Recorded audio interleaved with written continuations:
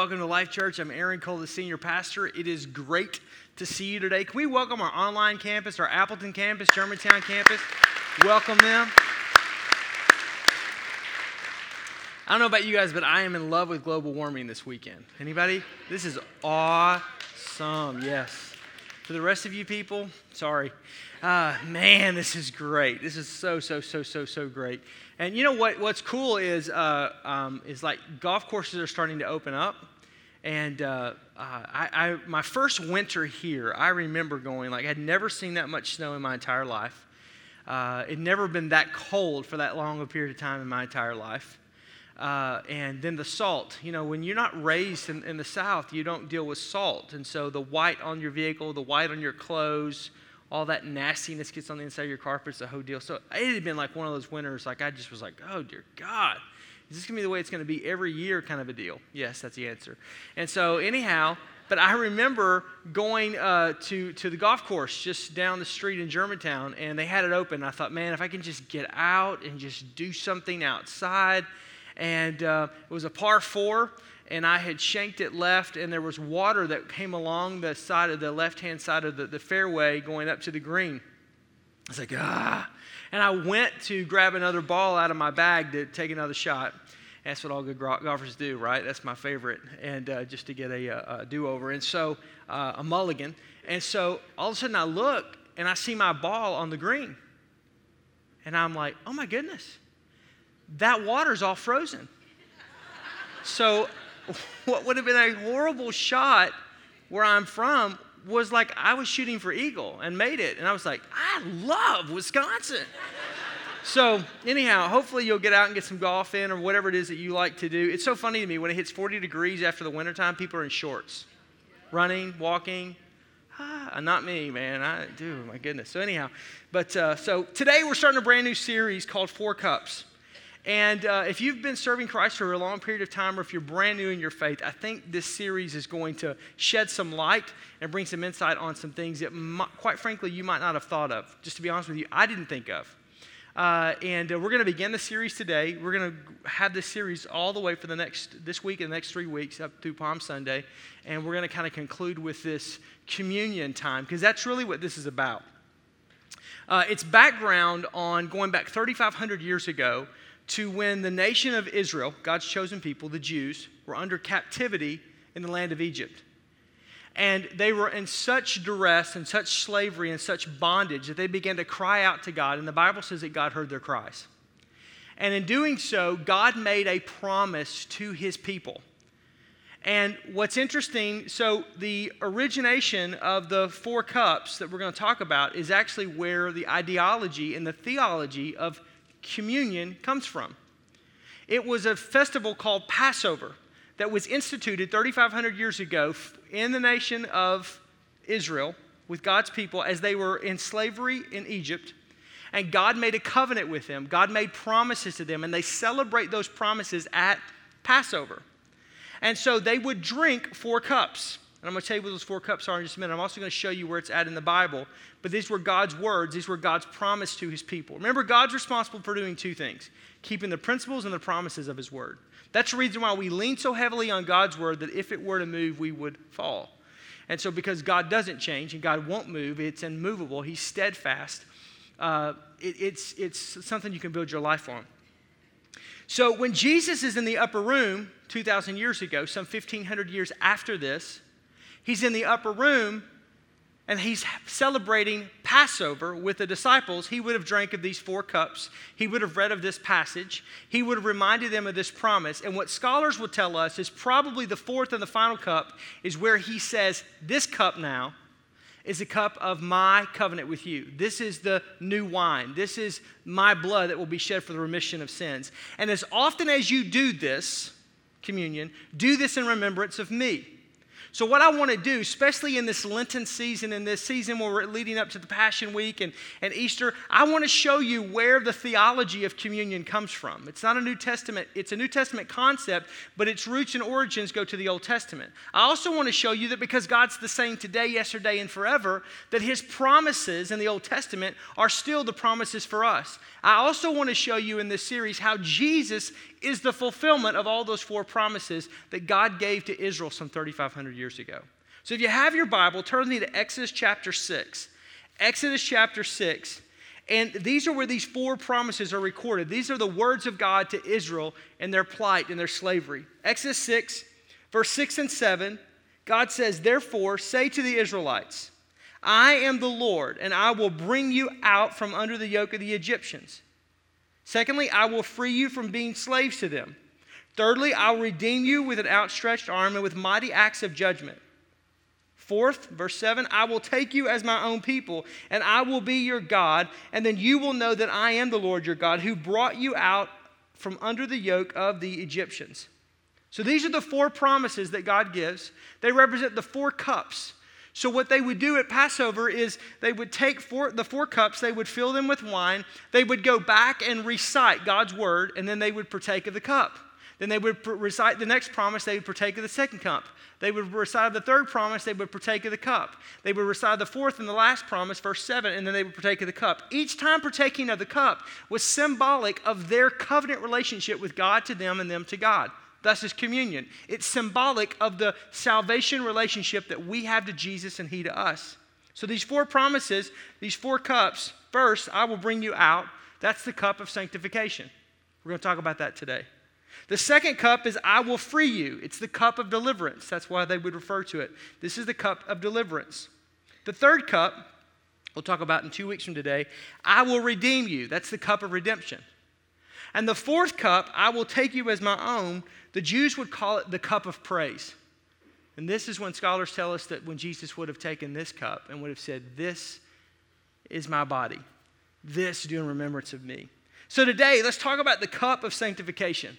I know sanctification is a word that we don't use much in our vocabulary, but sanctification means this. It's the root word sanctify, which means to set apart, to separate from. So when God comes into the lives of the Israelites and their bondage in Egypt, he is setting them apart as his people. Sanctification, as we see in the New Testament, which is a redemption of our sins, Jesus Christ comes in and he sanctifies us. He sets us apart from our sins. He sets us apart. God calls us his own. So another word for sanctify, just for the conversation today, would be probably a word that you would more readily recognize or embrace, is salvation. Jesus is saving you from your sins. He is saving you from yourself. He is sanctifying you from yourself. He is sanctifying you from your sins. He is setting you apart. That's what happens at salvation. So let's talk about this cup of salvation, if we will. Verse 6 of Exodus chapter 6 we just read, God said to his people, I will bring you out from the yoke. I will bring you out from the slavery. I will bring you out from your oppression. I will bring you out from your oppressors, from the Egyptians. How did they get there? So glad you asked that question. Exodus chapters 1 through 5 give us the plight of the nation of Israel. It gives us the hardships that they're going through. See, the Israelites are in Egypt. If you go back to the book of Genesis, you read of an individual named Joseph, the son of Jacob. Joseph and the Coat of Many Colors. It's been turned into a Broadway show and the whole deal, and we know this, and this is a recited Old Testament story that Jewish families will recite and Christian families will recite.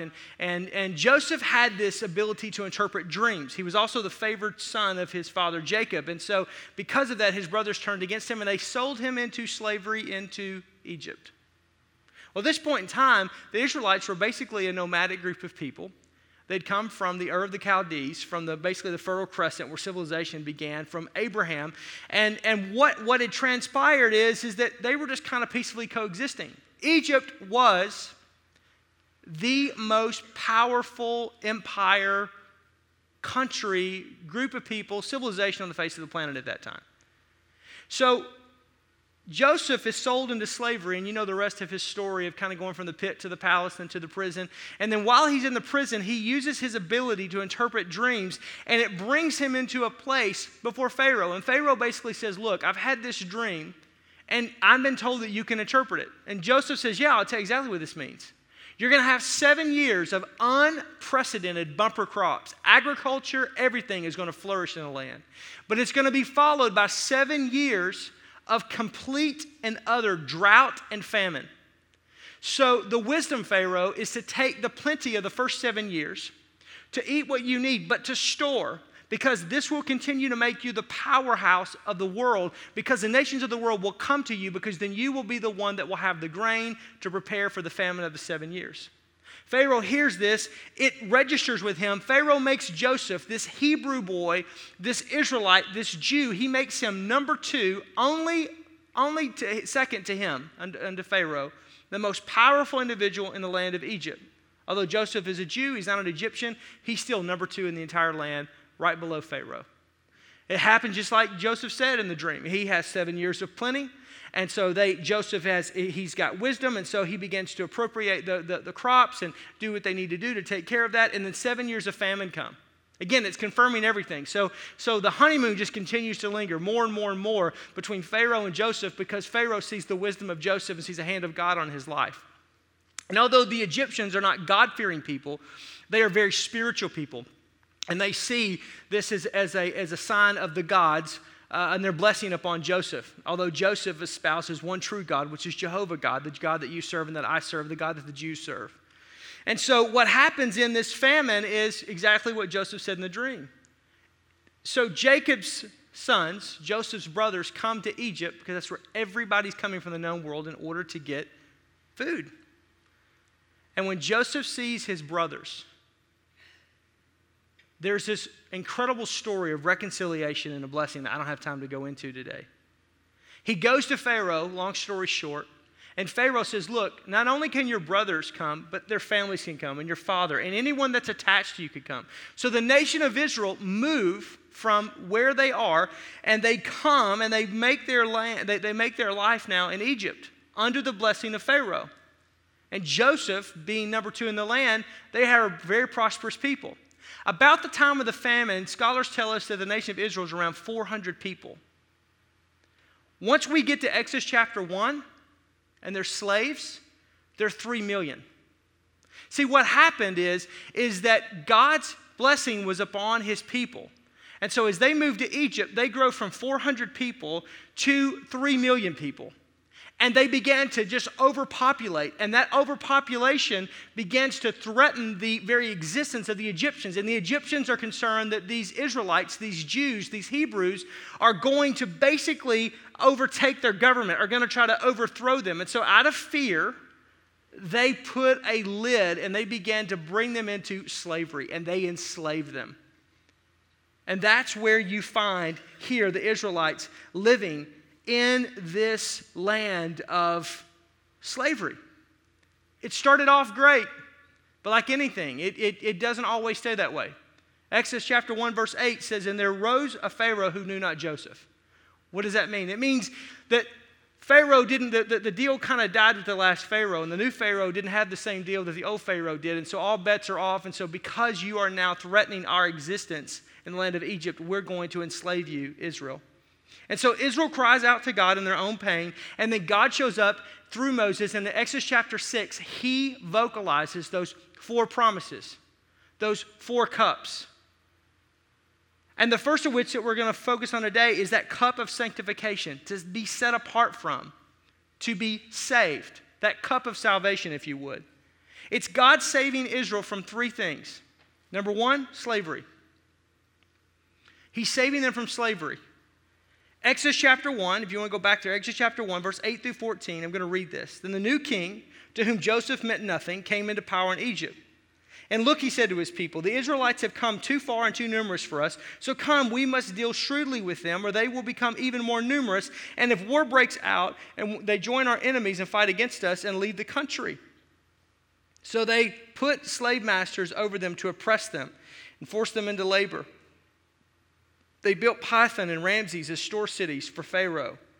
But the more they were oppressed, the more they multiplied and they spread. And the Egyptians came to dread the Israelites, and they worked them ruthlessly. Verse 14, they made their lives bitter with harsh labor and brick and mortar, with all kinds of work in the fields. And in their harsh labor, the Egyptians worked them ruthlessly. So Pharaoh forces the Israelites to make the bricks to build these magnificent structures. Again, the physical architectural structures that were built during that age, i.e. pyramids, were done by Hebrew slaves. That spirit of slavery is the same spirit that exists today. Oh, we're not in a physical slave situation in North America, but I meet people all the time that are enslaved to some dominating influence in their life that they don't want to be enslaved to. Finances, emotional issues such as bitterness over the past and victimization, addictions. I mean, there's all types of things that we can be enslaved to. Because that's the context for today. That same spirit, here's one thing I want you to catch. 3,500 years ago, people are still people in the 21st century. This is the powerful thing about God's word. It's the same today, yesterday, and forever. God does not change. His word is timeless. Even in an ever-changing landscape in which we live in, God's word is still pertinent and applicable to our lives. And the same issues that Israel's dealing with in a physical sense, we deal with in an emotional, mental, and sometimes even physical sense. You lose your house, there's a physical reality to maybe an addiction that's enslaving you, a slavery that's enslaving you with financial problems and issues. I don't know what your issues are, but we all have issues. I don't know what your kryptonite to your Superman is, but we all have some type of a kryptonite. We all have something in which it is our Achilles heel. It is our point of weakness. It is the chink in the proverbial armor. And that slavery tries to come in, and it tries to enslave us. Remember I told you that I was going to show you how Jesus is the fulfillment of all this? John's Gospel, chapter 8, verse 34 and 35. Jesus said, I tell you most solemnly that anyone who chooses a life of sin is trapped in a dead-end life, and in fact is a slave. And a slave is transient who cannot come and go at will. Any one of us who find ourselves in this type of sin, and we're all born into sin. For all of us have all sinned and fallen short of the glory of God. Paul says to the church in Rome that none of us are righteous. So we're all slave to sin unless we ask Jesus Christ to come and sanctify us, to set us apart, to save us from our sins. John 3:16.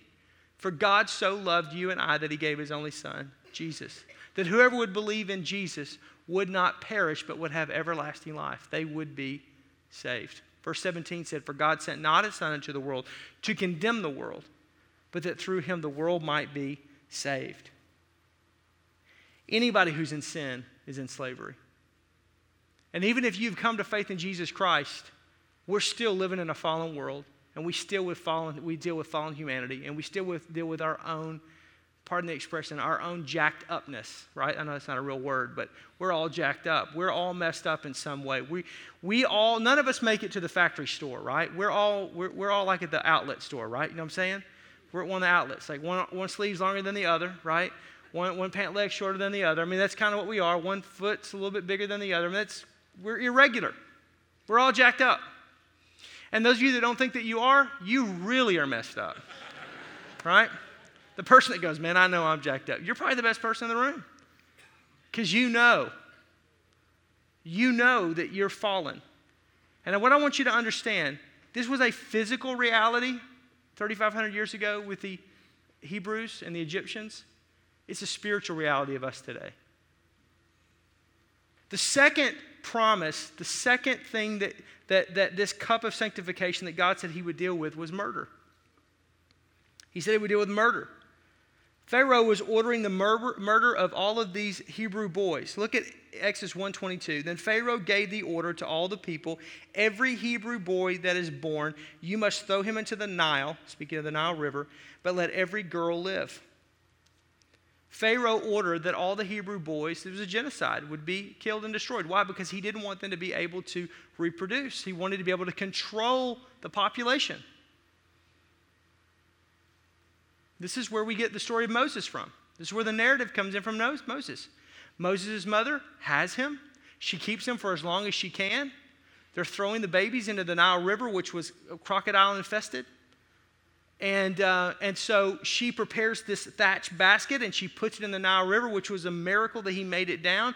And she takes it and puts it in the river and it goes downstream. Why? Because that's where the Egyptian women would go to bathe, hoping that one of them would see this baby and would have a maternal instinct and would take her son in and raise him. And that's exactly what happened. He was raised in the house of Pharaoh. That's a result of this. And the deal is, Pharaoh, what he was trying to do, he was trying to stop the potential of the nation of Israel. He was trying to stop their future. But see, God had already told Abraham generations ago that he would make them as numerous as the stars of the sky and the sand of the sea. And when God declares something, man cannot stop it.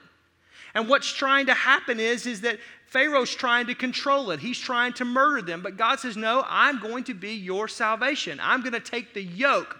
So that first yoke is slavery. The second yoke is the murder. I'm going to take the trying to stop the potential of the nation of Israel, and I'm going to release Pharaoh's power, and I'm going to release my power to set you free and to do what I've called you to do. Again, this is not a new issue. Today, in the world in which we live, we deal with an adversary, the same adversary, Satan himself, that was behind the murderous plots there 3,500 years ago, even to today. And I'm not just talking about abortion, although that's a very big issue in the world in which we live in today. It's going to become increasingly important as to this next fall when it makes its way back to the Supreme Court. And now then with the death of Justice Scalia as a conservative, and I'm not trying to be political, I'm just trying to say this is going to play out in our court system.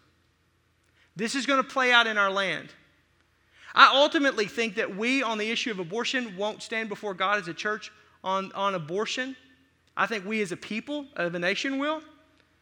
But I think as a church, our responsibility is to take care of who? The widows and the orphans. Who are the orphans in our world? Kids that are in foster care. Close to 3,000 kids in foster care in southeastern Wisconsin right now. What is the Church of Jesus Christ doing about it? That's what we'll stand account for. Don't shout me down when I'm preaching good. The reality is God still cares. God cares about the murder of a child. God cares about the plight of an orphan. God cares about any time a future or a potential is cut short. Why? Because God's created us, Jeremiah says, with a future and a hope.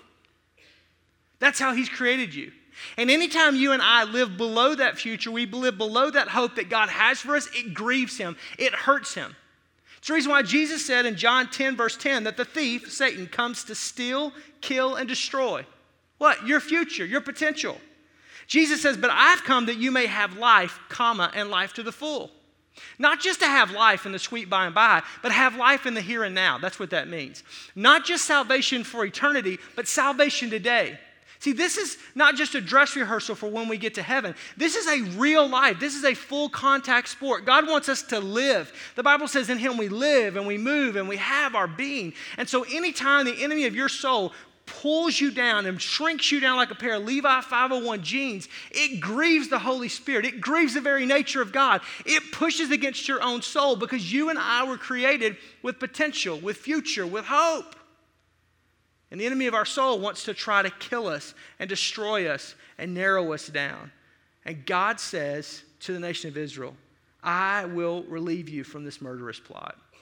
The third thing that He gives there is hopelessness. He will relieve us. He will take the yoke of hopelessness off. That's what He tells the nation of Israel. Exodus chapter 5, verse 6, 8, and 9 says, in the same day that Pharaoh gave the order to the slave drivers and the overseers in charge of the people, he said this, you are no longer to supply the people, the Israelites, with straw for making bricks. Now let's make it harder. Let them go and gather their own straw, but require them to make the same number of bricks as before. Don't reduce the quota. They are lazy. That is why they're crying out. Let us go and sacrifice to our God, they say. Make the work harder for the people so that they may keep working and pay no attention to their lies. God says, you know what? I'm going to relieve you from that yoke of slavery, from that yoke of murder, from that yoke of hopelessness. Man, I meet people like this all the time. They're just tired.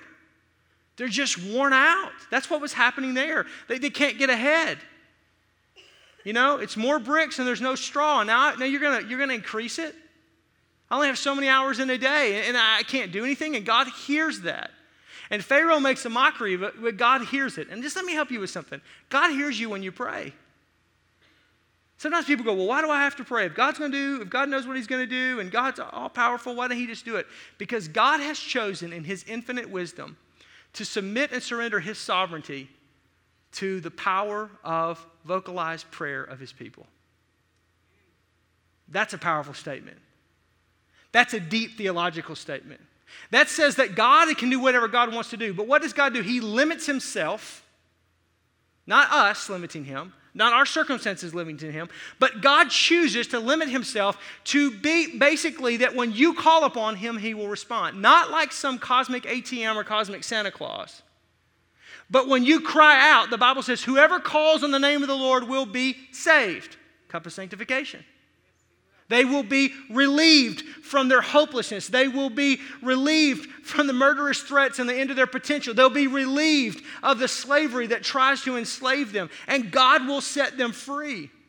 And so the reality is that what's happening is even in our own lives today, some 3,500 years later, it's this exhaustion. I can't work enough. I can't do enough. I can't get there. And have you just, again, drank from the cup of salvation? Jesus didn't just come to save you for salvation, for eternity. That's a big part of it. But to give you life today. Why are you only settling for half of it? Verse 10, I've come that you may have life. That's speaking of eternal life. But also life to the full. That's today. Now, if you want to just live a horrible life and go outside and eat worms and nobody loves me and everybody hates me, the sky is falling, you want to be Chicken Little, that's fine. Go on with your bad self. I'm going to choose to be the little engine that could. And in my case, the big engine that can. I'm just saying, it's just because that's what God's word said I can do. There's this ideology in the church today that goes, well, if it's prosperous, that's smoke and mirrors. No, it's God's word. If you have a theology of suffering, you have to have a theology of prosperity. Amen. If you want to live in the doldrums of life and you want to live in your melancholy state where the sky's always falling, go on with your bad self, but please don't sit at my table. Amen. The deal is God called us to greater things. And this ideology of hopelessness is something from the pit of hell. No, he's come that we may have life and life to the full. People should see a smile on your face and a song in your heart. People should see something about you that's resilient, that is full of joy, that just overflowing. Yes, Jesus says in Matthew chapter 11, verse 28, 29, and 30, these aren't my words, come to me, all of you who are weary and burdened, and I will give you what? Rest. Not more work. Not more prune juice to give you a more sour look on your face. I'll give you rest. Take my yoke on you and learn from me, for I'm gentle and humble in heart, and you will find rest for your soul. For my yoke is easy and my burden is light. That's what I want right there. Amen? I don't want that heavy, everyone's just, dear God, just let me get to my little corner in glory. If I can just get there one day, Jesus. No, I want to come walking in. You know what I'm saying? Like, what's up? I mean, right? There are restaurants to eat at. There are golf courses to play. There are beaches to be able to lay out on. Amen. Beach whales, don't shoot them. I'm just saying. Maybe you're tired today. That cup of sanctification, that cup of salvation, that's what God gave us to take away that hopelessness. So what do we do? How do we drink from the first cup? First of all, you make the move. Make the move. The Bible uses the word repent. Repent means to change direction, to go the opposite way. 2 Corinthians chapter 6, verse 17 and 18, Paul says to the church in Corinth, therefore, come out from them and be separate. That word separate, sanctify. Separate from, says the Lord. Touch no unclean thing, and I'll receive you. And as I will be your father to you, and you will be my sons and daughters, says the Lord Almighty. So first of all, you have to make the move. God's not going to force you or make you. It's your choice. Secondly, let it go. Surrender. Palms up. God, here it is. Here's my past. Here's my present. Here's my future. Here's my everything. I'm going to let it go. When you come into a relationship with Jesus, you've got to surrender yourself. And for those of you that are type A like I am and you're a bit of a control freak, this is really going to be difficult for you. But you have to let it go. Jesus said in Mark's Gospel, chapter 8, verse 34 and 35, anyone who intends to come to me has to let me lead. You are not in the driver's seat, I am. Don't run from suffering, embrace it. Follow me and I will show you. Self-help is no help at all. Self-sacrifice is the way, my way to saving yourself. You have to lay it down and surrender. And then the last thing is you've got to commit your life. You make the move. You surrender yourself, and then you commit your life. Romans chapter 6, verse 19. Just as you used to offer yourselves as slaves to impurity and to ever-increasing wickedness, so now offer yourselves as slaves to righteousness, leading to holiness. That's how you drink of the cup of sanctification, the cup of salvation. God's already made the promise that he will take the yoke of slavery. He'll take the yoke of murder, of ending of your future. He'll take the yoke of hopelessness from you. How does he do that? Through Jesus Christ. In the Old Testament, it was a promise. But we know that Jesus Christ is the promise that is the fulfillment of God's word, of the Old Testament, of the law.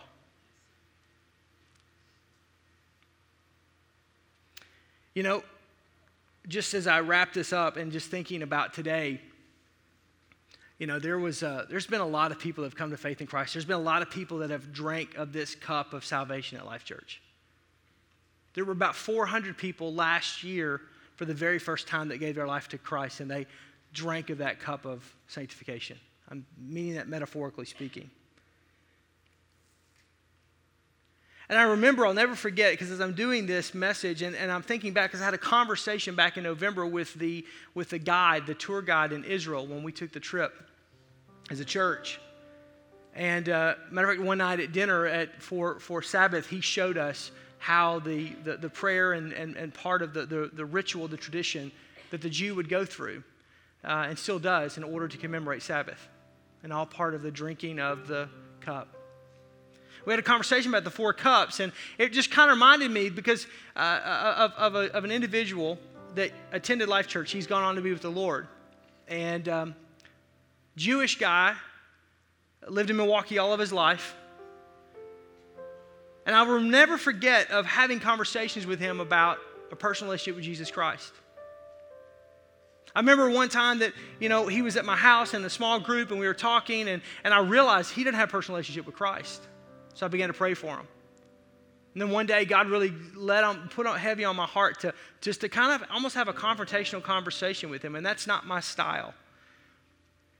And so I met him for burgers at Elsa on the square down in Milwaukee, and we were having lunch together, and I just said, you know, I called him by name, and I just said, man, where are you right now if you were to die and stand before God? Have you made Jesus Christ your Lord and Savior? You've been attending Life Church for quite some time. We've had multiple conversations. You've even talked about wanting to go to Israel with me and let's go do this and that kind of a deal. But are you a follower of Jesus Christ? And he smiled. He said, my business partner said lunch was going to go this way, that you were going to have this conversation with me. I said, well, he's right. So we began to have this discourse, and we began to have this conversation, and I could tell he was staring at this cup of salvation, trying to say, hey, I get it, and I believe in Jehovah. I believe in the Old Testament. I believe in what God said to the Jews. But I just don't know if Jesus is the fulfillment of that. So we had some conversations and kind of left the lunch that way, and there was no prayer for salvation. There was no like, moment, you know, kind of a deal. It was just a conversation, and it was good. He continued to come to church. We continued to talk, and we talk about sports. We talk about all different kinds of things and had these conversations. And I'll never forget the day that I was given an altar call. I was given an opportunity for people to come and give their life to Christ. And he raised his hand. And so I said, everybody keep your heads bowed and your eyes closed. And I said, and I asked it again. And he, everybody put your hands down. We're going to do this again. Make sure you understand what I just said. Did it again. I did it one more time. He did it the third time. And I pulled out the microphone. I said, with every head bowed and every eye closed, please keep your eyes closed. Please keep your head down for the reverence of what God's doing in this room. And I looked at him and I called him by name because it was in the old building. It was really close. And I just said, do you know what you're doing? He said, I think so.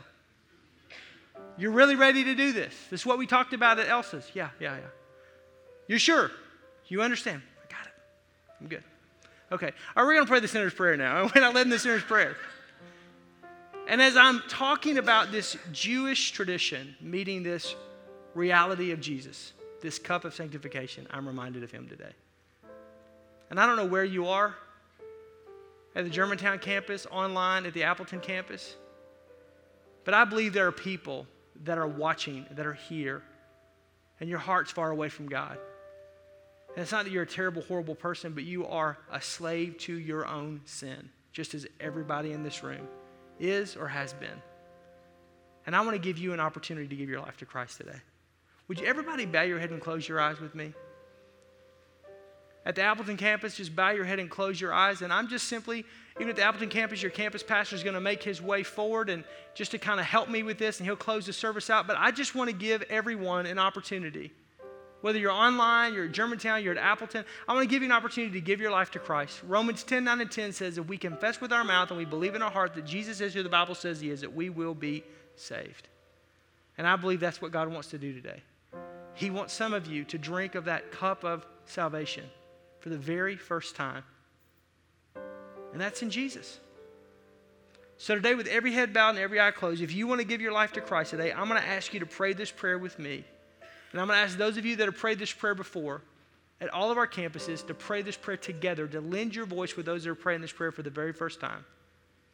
Would you pray? Dear Jesus, I ask you to come into my heart, to come into my life, to be my Lord, and to be my Savior. I surrender my life to you. I repent of my sins. And I ask you, Jesus, Son of God, born of a virgin, lived a sinless life, died on the cross for my sins, rose from the grave, just like the Bible says. I ask you, Jesus, to come into my heart today and take away all the pain, the hopelessness, the slavery to sin, and give me life, and life to the full, just like your word says. In Jesus' name I pray. Amen.